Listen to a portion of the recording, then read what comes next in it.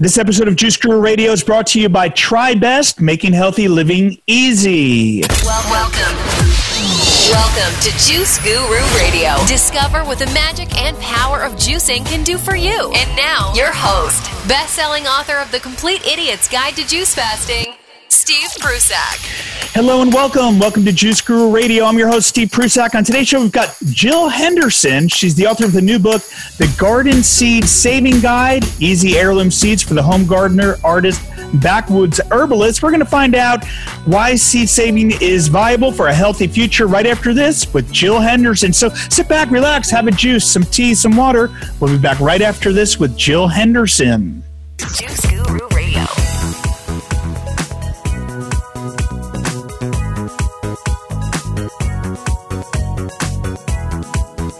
Well, hello and welcome. Welcome back to Juice Guru Radio. I'm your host, Steve, and we've got Jill Henderson here.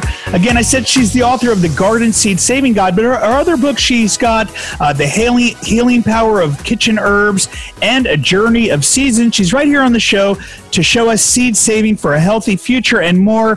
Jill, welcome to Juice Guru Radio. Thank you for having me, Steve. I'm delighted to be here. Okay, now we can turn off the announcer voice and get real. But thank you. I'm really excited about your message and the book you've got, what you're offering to the world right now. So let's talk a little about how you came to writing this book and why it's so important to start saving our seeds.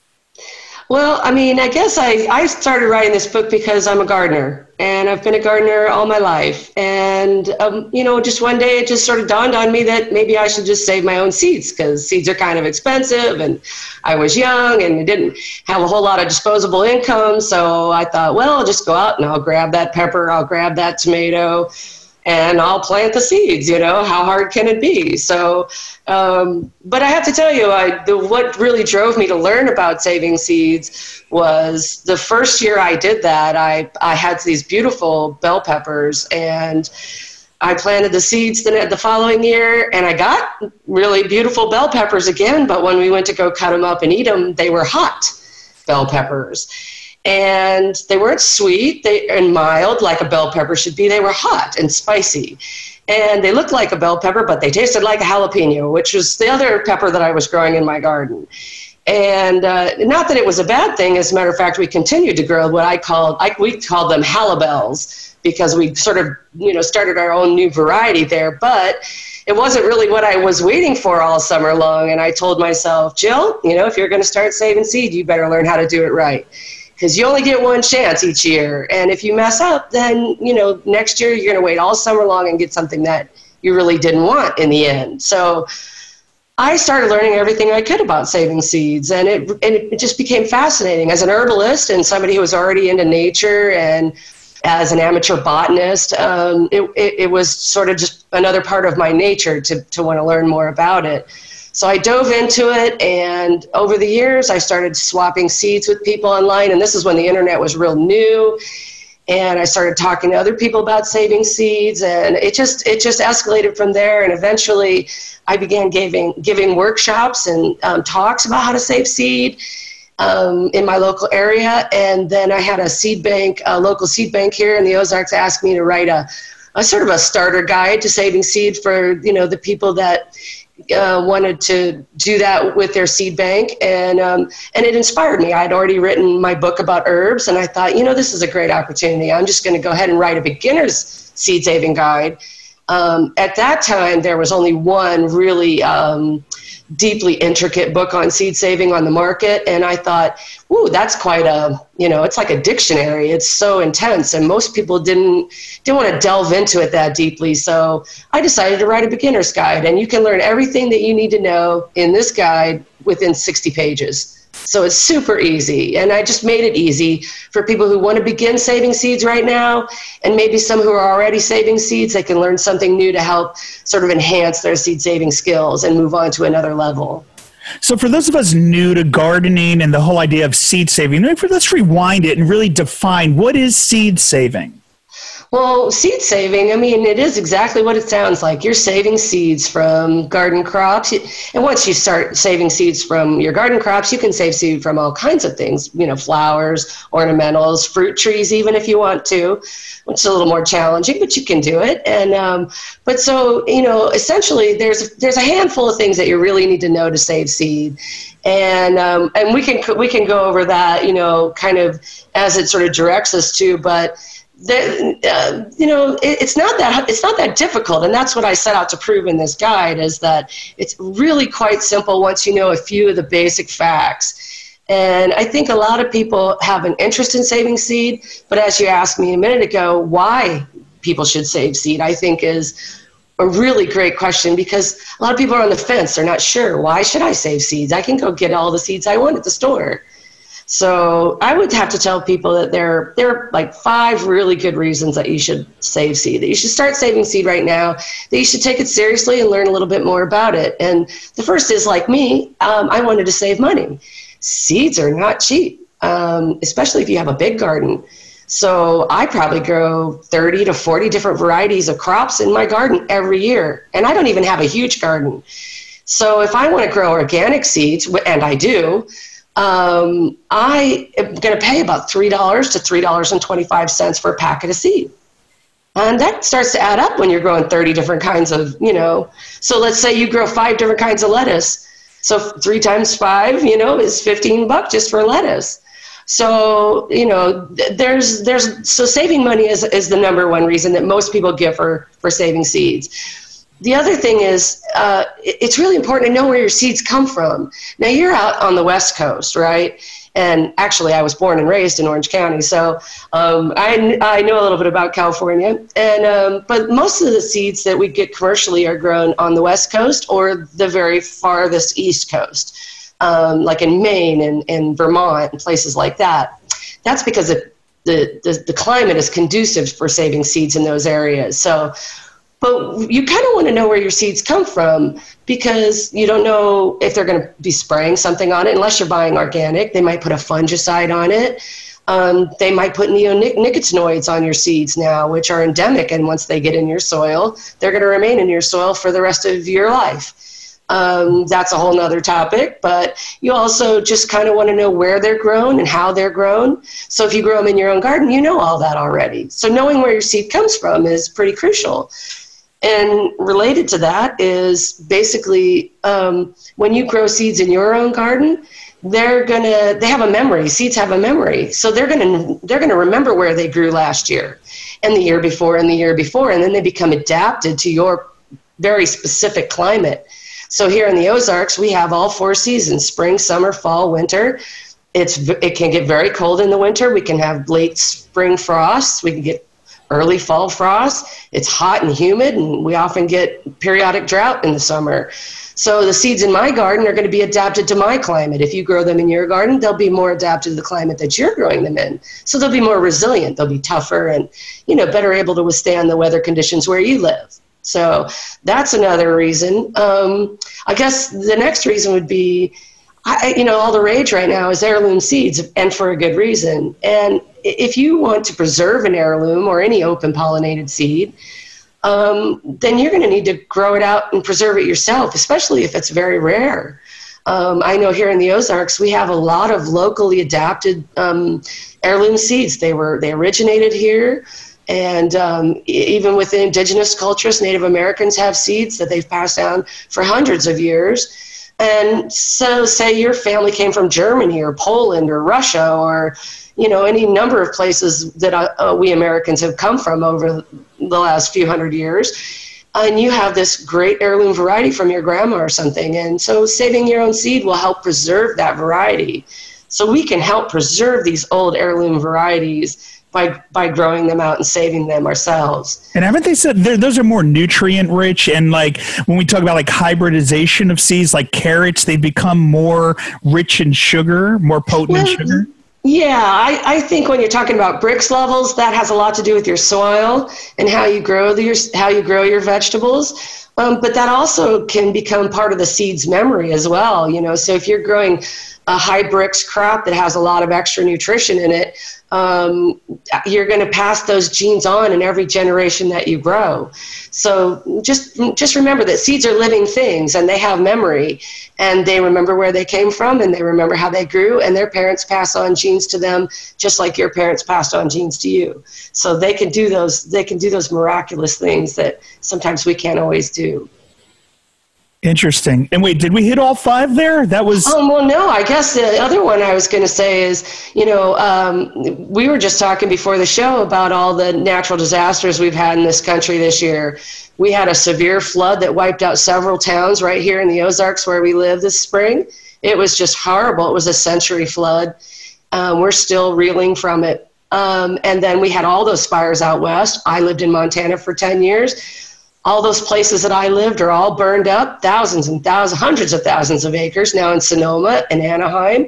You guys are dealing with fires all over the place. We had Hurricane Harvey, Hurricane Irma that just devastated the South and on the entire Caribbean, Puerto Rico.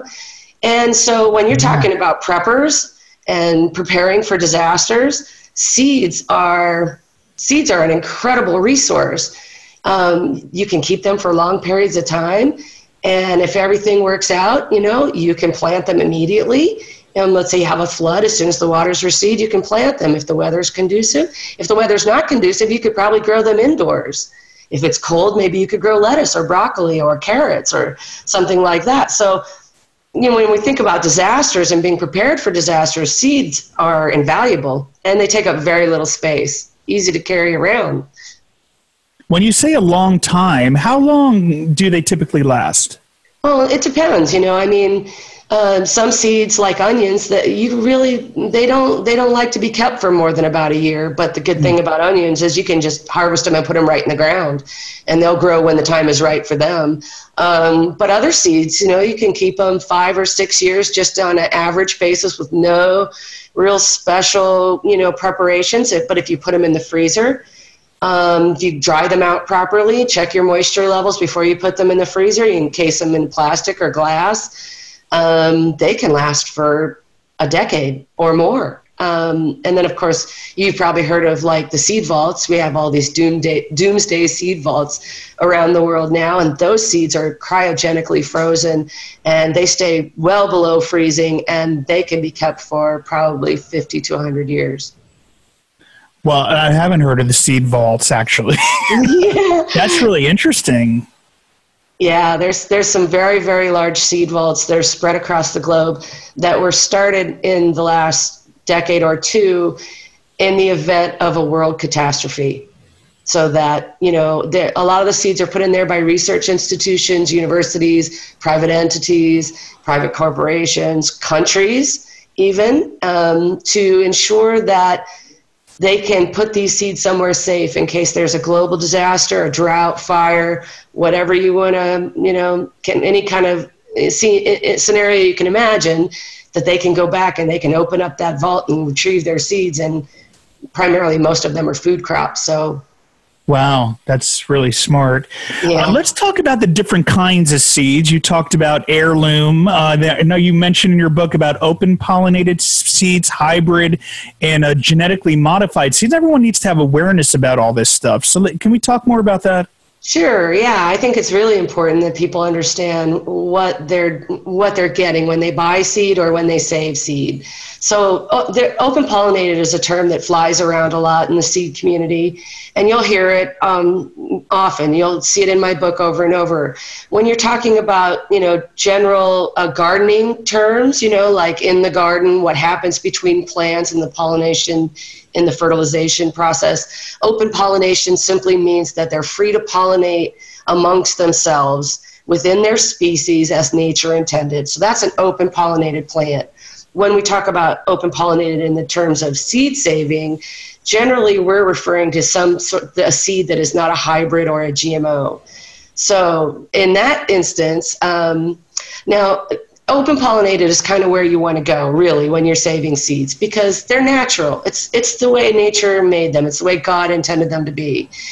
And heirlooms are just old varieties of open pollinated seeds. So they're still open pollinated. They're just an old variety. They usually about 50 years they've been around.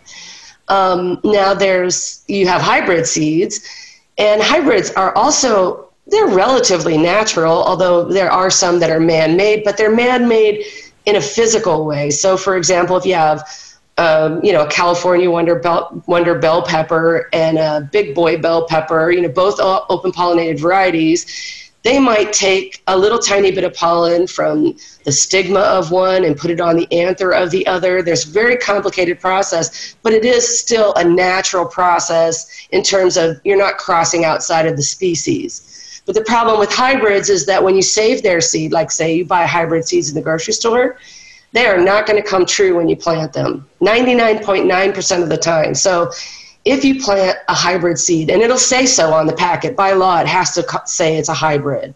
So it'll either say hybrid or F1, which means the first generation after a cross. A hybrid is made up of two separate varieties, or maybe even more varieties that are crossed intentionally. But when it happens in the garden, like my Hallabell, which is an accidental cross, I got lucky and those seeds came true, and I got the same Hallabell, the hot bell pepper that crossed with my jalapenos. That kept coming true, and I had a stable variety very quickly. But generally, you don't have that. If you plant the seeds you save from a hybrid, you don't know what's going to come out on the other end. So, if you save, if you have a couple of different varieties of squash in your garden and you save the seeds from them but don't take any steps to prevent them from cross-pollinating one another, they're not going to look like the parent plants. So you'll have that same problem I had with my Hallabells when I was expecting nice, sweet, luscious bell peppers, and what I got were hot bell peppers. And they were good, but that's not what I waited all summer for. So you have to be a little bit careful about saving hybrid seeds. And then the last one is the GMOs, now genetically modified organisms. Sometimes they're called GMFs, or genetically modified foods.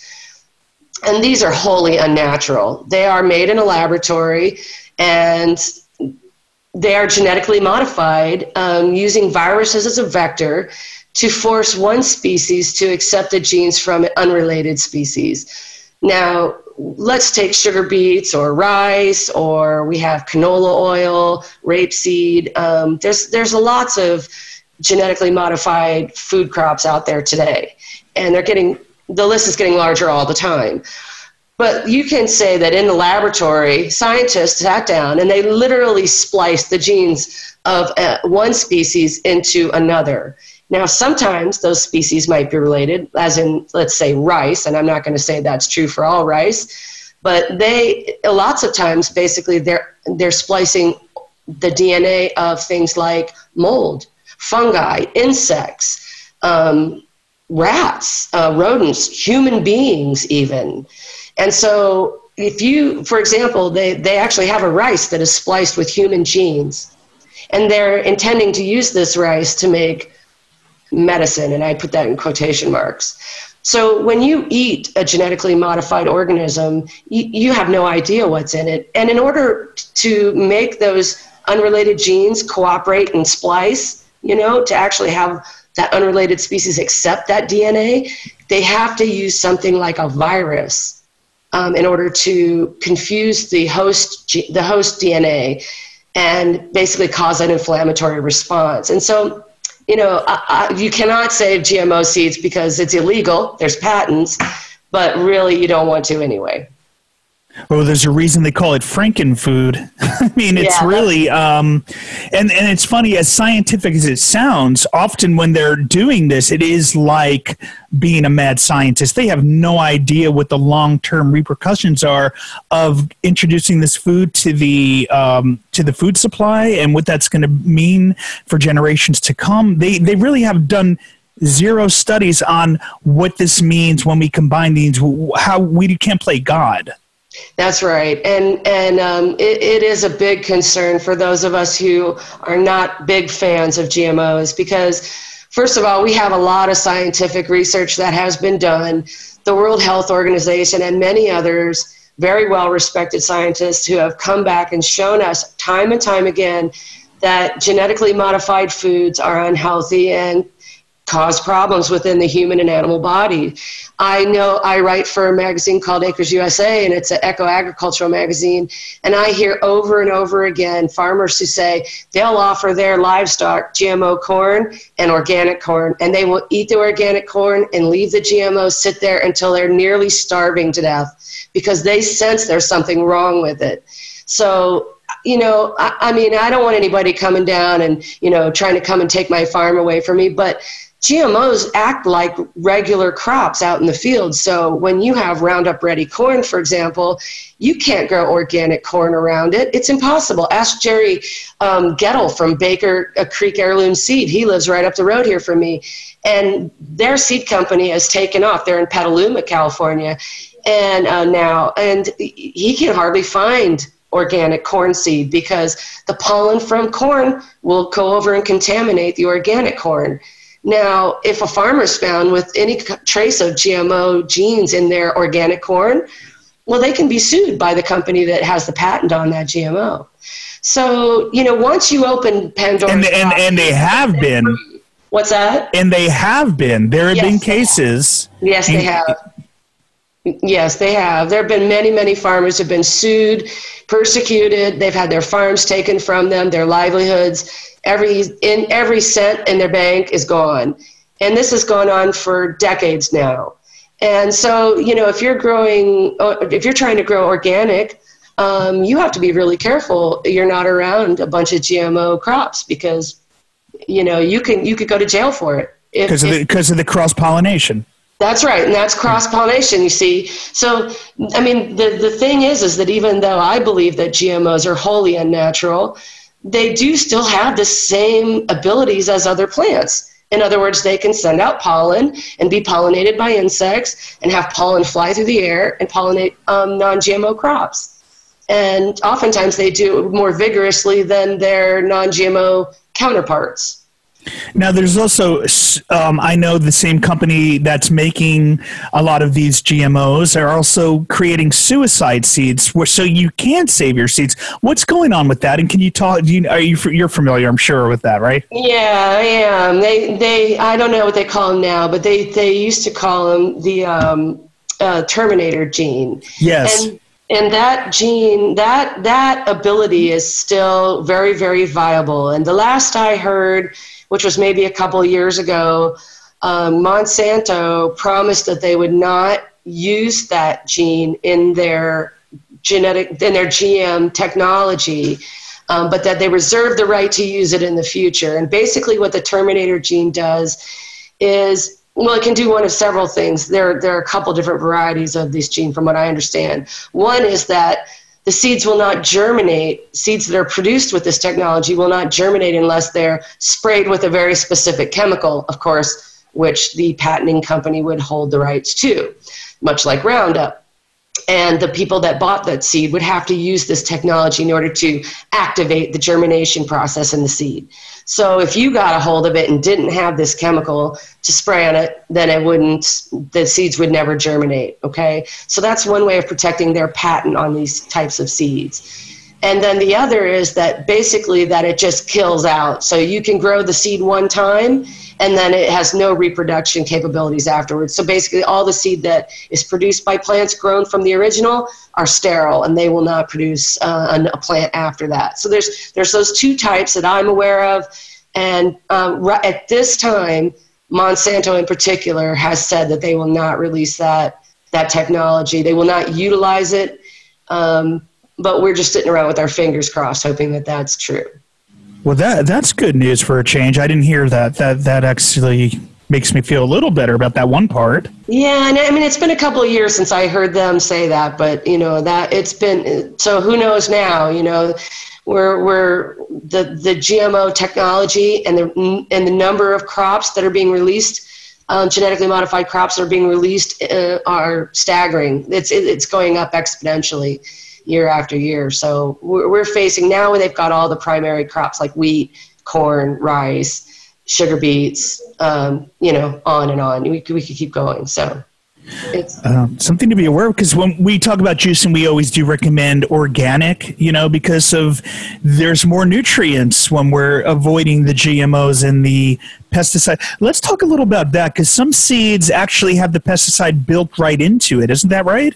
Yeah, that's right. Those are the neonicotinoids. And this is a very controversial agent, and it's being used a lot on, you see that a lot, or you have to ask about it because they're not advertising it, but you find it a lot on perennial ornamentals that you buy at, like, say, I think Lowe's actually said they're not going to sell those anymore because they believe they're killing, the neonicotinoids are killing bees and butterflies and other pollinators.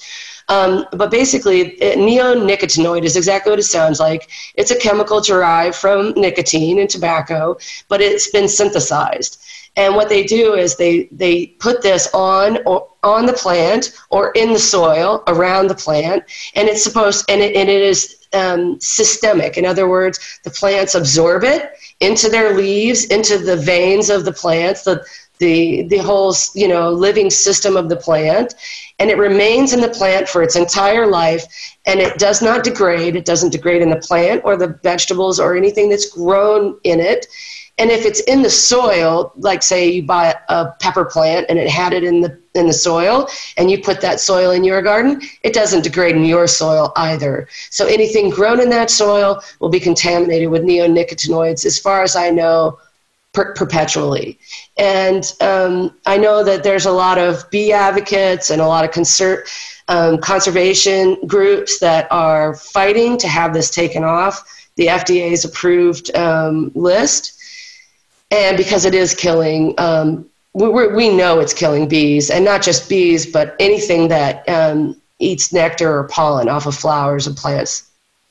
Just another thing to be aware of. So this is obviously something we should all be doing and learning more about to protect, the future of life on the planet. Is it hard to save seeds? I mean, can any of us do it? Yeah, everybody can do it. And that's what I set out to prove in my book, is that, it's 60 pages long, and that includes, all the front matter and all the back matter, and not just the heart of the book. So I'd say within 50 pages, I'm showing you how you can save seed right now, starting right this very minute. And I don't care what the weather's like where you are, you can start saving seed right now. It's so easy. And this book focuses primarily on those seeds that are easiest to save.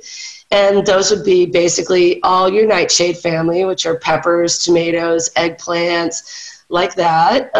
Anything in the legume family, your beans, your peas, anything in snap peas, snow peas, any kind of bean, dry bean, mung beans, any kind of peas, okra, lettuce, your annual radishes, which are your breakfast radishes, not like the daikons and the winter radishes, but your spring radishes, the little round ones. You can also grow, and with a little more information and a little bit more practice, you can save seeds from all of your melons, your squash, your cucumbers,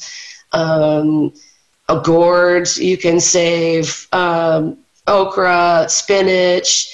So there's a whole lot of seeds you can save, and those are just types. Those aren't even varieties.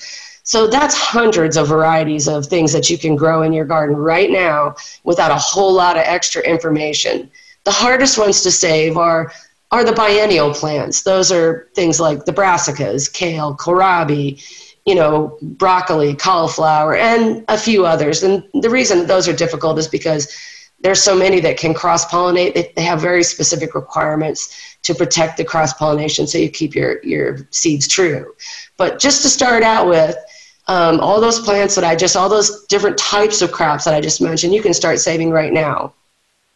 What are some of the pitfalls, obstacles that we might encounter if we, start saving our seeds? Well, I think some of the most important ones are, these are the problems that most people encounter. And one is, if you're saving your own seeds and they don't germinate. I hear this a lot from people who started without really doing a whole lot of homework and learning how to save seed. And this is why it's important to do a little bit of basic educating yourself, about, just the basics of saving seed. You'll prevent a lot of these problems. And the very first one that people have who just say their seeds willy-nilly is that the seeds don't germinate. And the seeds that they save don't germinate. And there's a couple of reasons for that. And one of them is that they didn't save seed from enough fruits. You know, a lot of plants, they have a lot of genetic diversity built into them, and they need a lot of genetic diversity as they grow. So they need a bunch of like plants in the garden to mix up their gene pool, you know what I mean? So it's like breeding dogs. If you breed a sibling to a sibling over and over and over again, you're going to come up with a dog that's got all kinds of health problems, right?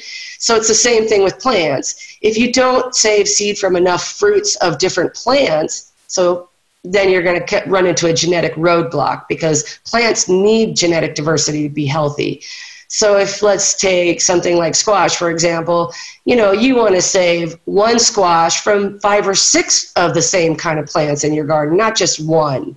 If you do that, if you just save that one fruit from one plant, you're going to wind up having problems like poor or reduced germination or no germination at all.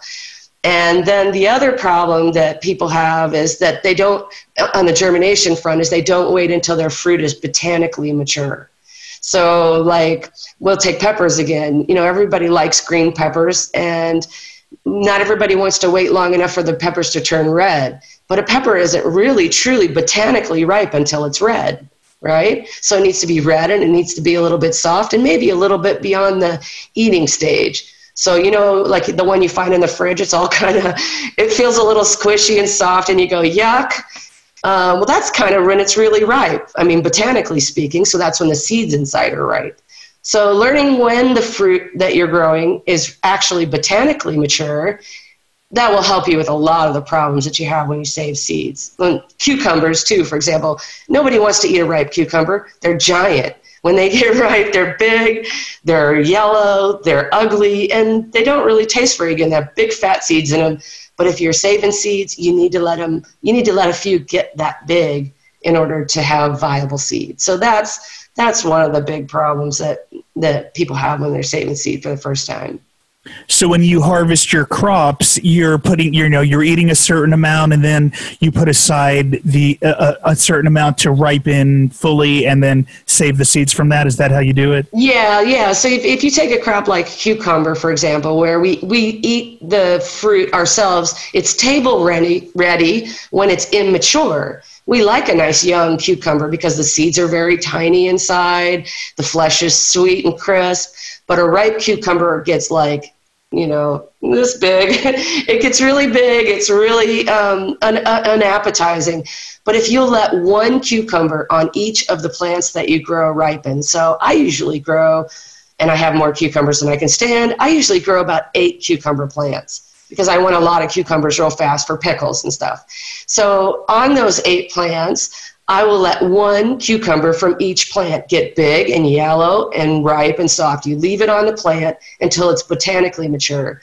And once it's botanically mature, then you cut it open and scoop the seeds out. And you'll know when they're ripe because they're fat and plump. And you can tell. Now, some fruits are really easy, like tomatoes and watermelons. You know, we eat those when they're botanically mature. When they're at their sweetest, you eat a tomato when it's big and red and ripe. The seeds inside are ripe. When you eat a watermelon, the fruit is botanically mature, and so are the seeds. Pumpkins and squash and things that, especially winter squash, those you can even put in storage, and you just harvest the seeds when you're ready to eat them.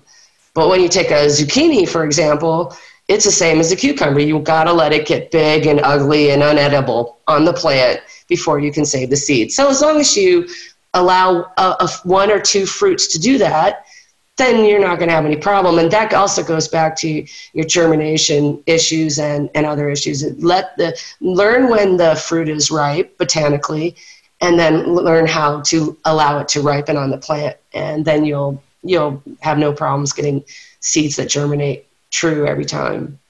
Great. And those cucumbers are great for a base on our juices too, with a little bit of celery. I actually like the big ones. Yeah, the big ones. They're not as crisp as an immature cucumber, but I actually like them, you know, because cucumbers are really melons. And so when you let those cucumbers get ripe, scoop the seeds out, peel the skin off, dice them up. They're delicious, actually. At least the ones I grow, which are the straight 8s. They come out very nice. And while they don't taste quite like an immature cucumber, they're very nice, and you could juice them. There's lots of good stuff in it that time. Interesting. I never thought of it that way, that they're immature cucumbers, the kind we're chopping up and putting in a salad is actually an immature cucumber. That's right. And so, like, say, take something like broccoli, for example. The heads that we eat, the green heads, those are actually flowers that are immature. And if you let that broccoli go, it would actually open up their flowers. You would see the flowers, and then the seed head would be where the broccoli head is. So we eat a lot of our fruits and vegetables immature from the garden. But we have to learn when it is that they're actually botanically ripe in order to save seed from them. So that's pretty critical. And I was going to tell you, too, when we were talking about reasons for saving seed and disaster preparedness, one of the things that I had in mind to say to you was seeds, and it's also another good reason for saving seed in general, because seeds are alive. Inside of every seed is a little packet of nutrients that help get the seed off to a good start. You hear that all the time. You can just throw a seed down and it'll just do what it does because it has everything it needs to grow, right? And we put a lot of faith in our seed. But they have these nutritional packets inside of them that help the seeds grow without any nutrients for the first few weeks of their lives. So the seeds you save, you can sprout them. Within 3 to 5 days, you can have microgreens. You can eat them raw. You can juice them. You take these people in Puerto Rico, for example, if they had mung beans and broccoli seed that were organic, they could be sprouting and having fresh organic greens in 3 to 5 days.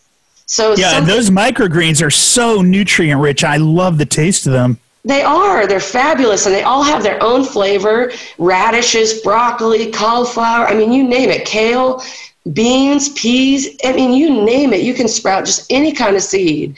And because they're so packed full of nutrition for themselves to grow, they're packed full of nutrition for our bodies as well. So they're preparedness food, they're an emergency food, and they're a great superfood that you can use raw, you can juice, you can stir fry, you can sprinkle them on things. I love sprouts. I've got some mung beans going right now. Yeah, and another thing is I grow them all the time. It's really easy to grow no matter where you live, year-round, so Yep. There's no excuse not to get gardening and saving your seeds and doing all this. Absolutely. You're listening to Jill Henderson here on Juice Crew Radio. She's the author of the new book, The Garden Seed Saving Guide. Now, that's available on Amazon and bookstores worldwide. Is that right, Jill? Yeah, you should be able to find it in multiple countries and on Amazon for sure, and in Kindle and in print. And you can find Jill on the internet at www.itsshowmeoz.wordpress.com. We'll have a link to that up at juicegururadio.com. And before we close out, I wanted to ask you, because one of your other books is about the healing power of kitchen herbs, and we're always talking about juicing and how we can add some herbs to our juice, like cilantro and some of these other ones, dandelion greens, things like that. Can you talk a little about the healing power of kitchen herbs and how, everyone could benefit from using more herbs and growing them in the kitchen? Absolutely. The reason I wrote that book was because I was, like I told you before, I was an amateur botanist and a wild food enthusiast. I've been studying wild edible and medicinal plants for years. And I thought to write a book about that, but then I was sitting outside one afternoon, just sitting, trying to think of what I wanted to write. And I said, look at my herb garden was right in front of me. And I thought, these are the oldest herbs in the world. These are the oldest medicines in the world. Before they were used to season food, they were used to heal our bodies. So all the common kitchen herbs, sage, oregano, rosemary, thyme, ginger, garlic, all those herbs are so healing for our bodies. And all you have to do is use them in your food every day. And it's like medicine in your food. You turn your food into medicine. They heal, and they give us tons of nutrition, many vitamins and enzymes and micronutrients that we don't even think about. And literally, you can eat them fresh, you can eat them dried, and they preserve our food. They make our food taste great. And my book, The Healing Power of Kitchen Herbs, talks all about how to grow them in your own garden, what to do with them after you grow them, how to use them, how they're used as medicine. And often it's just as simple as putting it in your food, using those fresh herbs to season your food. What are your top 5? Oh, my top 5. Well, garlic, of course, is garlic and ginger are 2 really, really important ones, just in terms of medically, using them for medicinal purposes, but also as sort of all-purpose seasonings. They're antibiotic, they're antifungal, antimicrobial. They cross the blood-brain barrier. My brother had brain cancer, and he passed away a couple years ago, and we used a lot of herbs in his juicing so that he could get the nutrition into his body. And herbs like sage, rosemary, those are very powerful herbs. And then, that's 4, but I could keep going because I love them all. It's hard to pick one, but those 4 are really very important herbs that anybody can grow and use every day.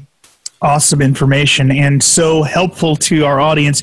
Jill, anything to say in closing, anything we didn't touch on, or any new projects coming, or anything else you wanted to share with our listeners, or final words of advice? Oh, well, I can't think of anything. There's so much to talk about. We could do this all day. I love it. Personally, I love it. This is definitely my passion too. Yeah, it is. And what you're doing is great. And I think that saving seeds, and the reason I wanted to call this Seed Saving for a Healthy Future, this interview, is because I do really believe that seed saving is our future. It's always been our future. And in order for us to protect ourselves against patents on food crops, Vandana Shiva is one of my sheroes. She has just inspired me in so many ways. But the honest truth is that by saving our own seed, we create biodiversity in our food crops around the world. We save money, we heal ourselves, we give ourselves free nutrition, and we empower ourselves and take back what is rightfully ours, which is the seed that grows from the ground that nature and God gave us, so that we can have nutrition and healing. And when you start saving your own seeds, you're going to have more seeds than you know what to do with, and then you get to share that bounty with others. And so hopefully you'll learn how to save seeds and pass that on to someone else, and we can keep this going. Jill Henderson doing amazing work, so much to share. So we'd love to have you back again. So thank you for all the work you're doing, Jill. Thank you, Steve. It was really nice to talk to you today. Awesome. And I'm Steve Prusek, and we'll see you on another episode of Juice Guru Radio. Thanks for being here. Thank you for listening to Juice Guru Radio. Find out more about us at juiceguru.com. Until next time, get your juice on.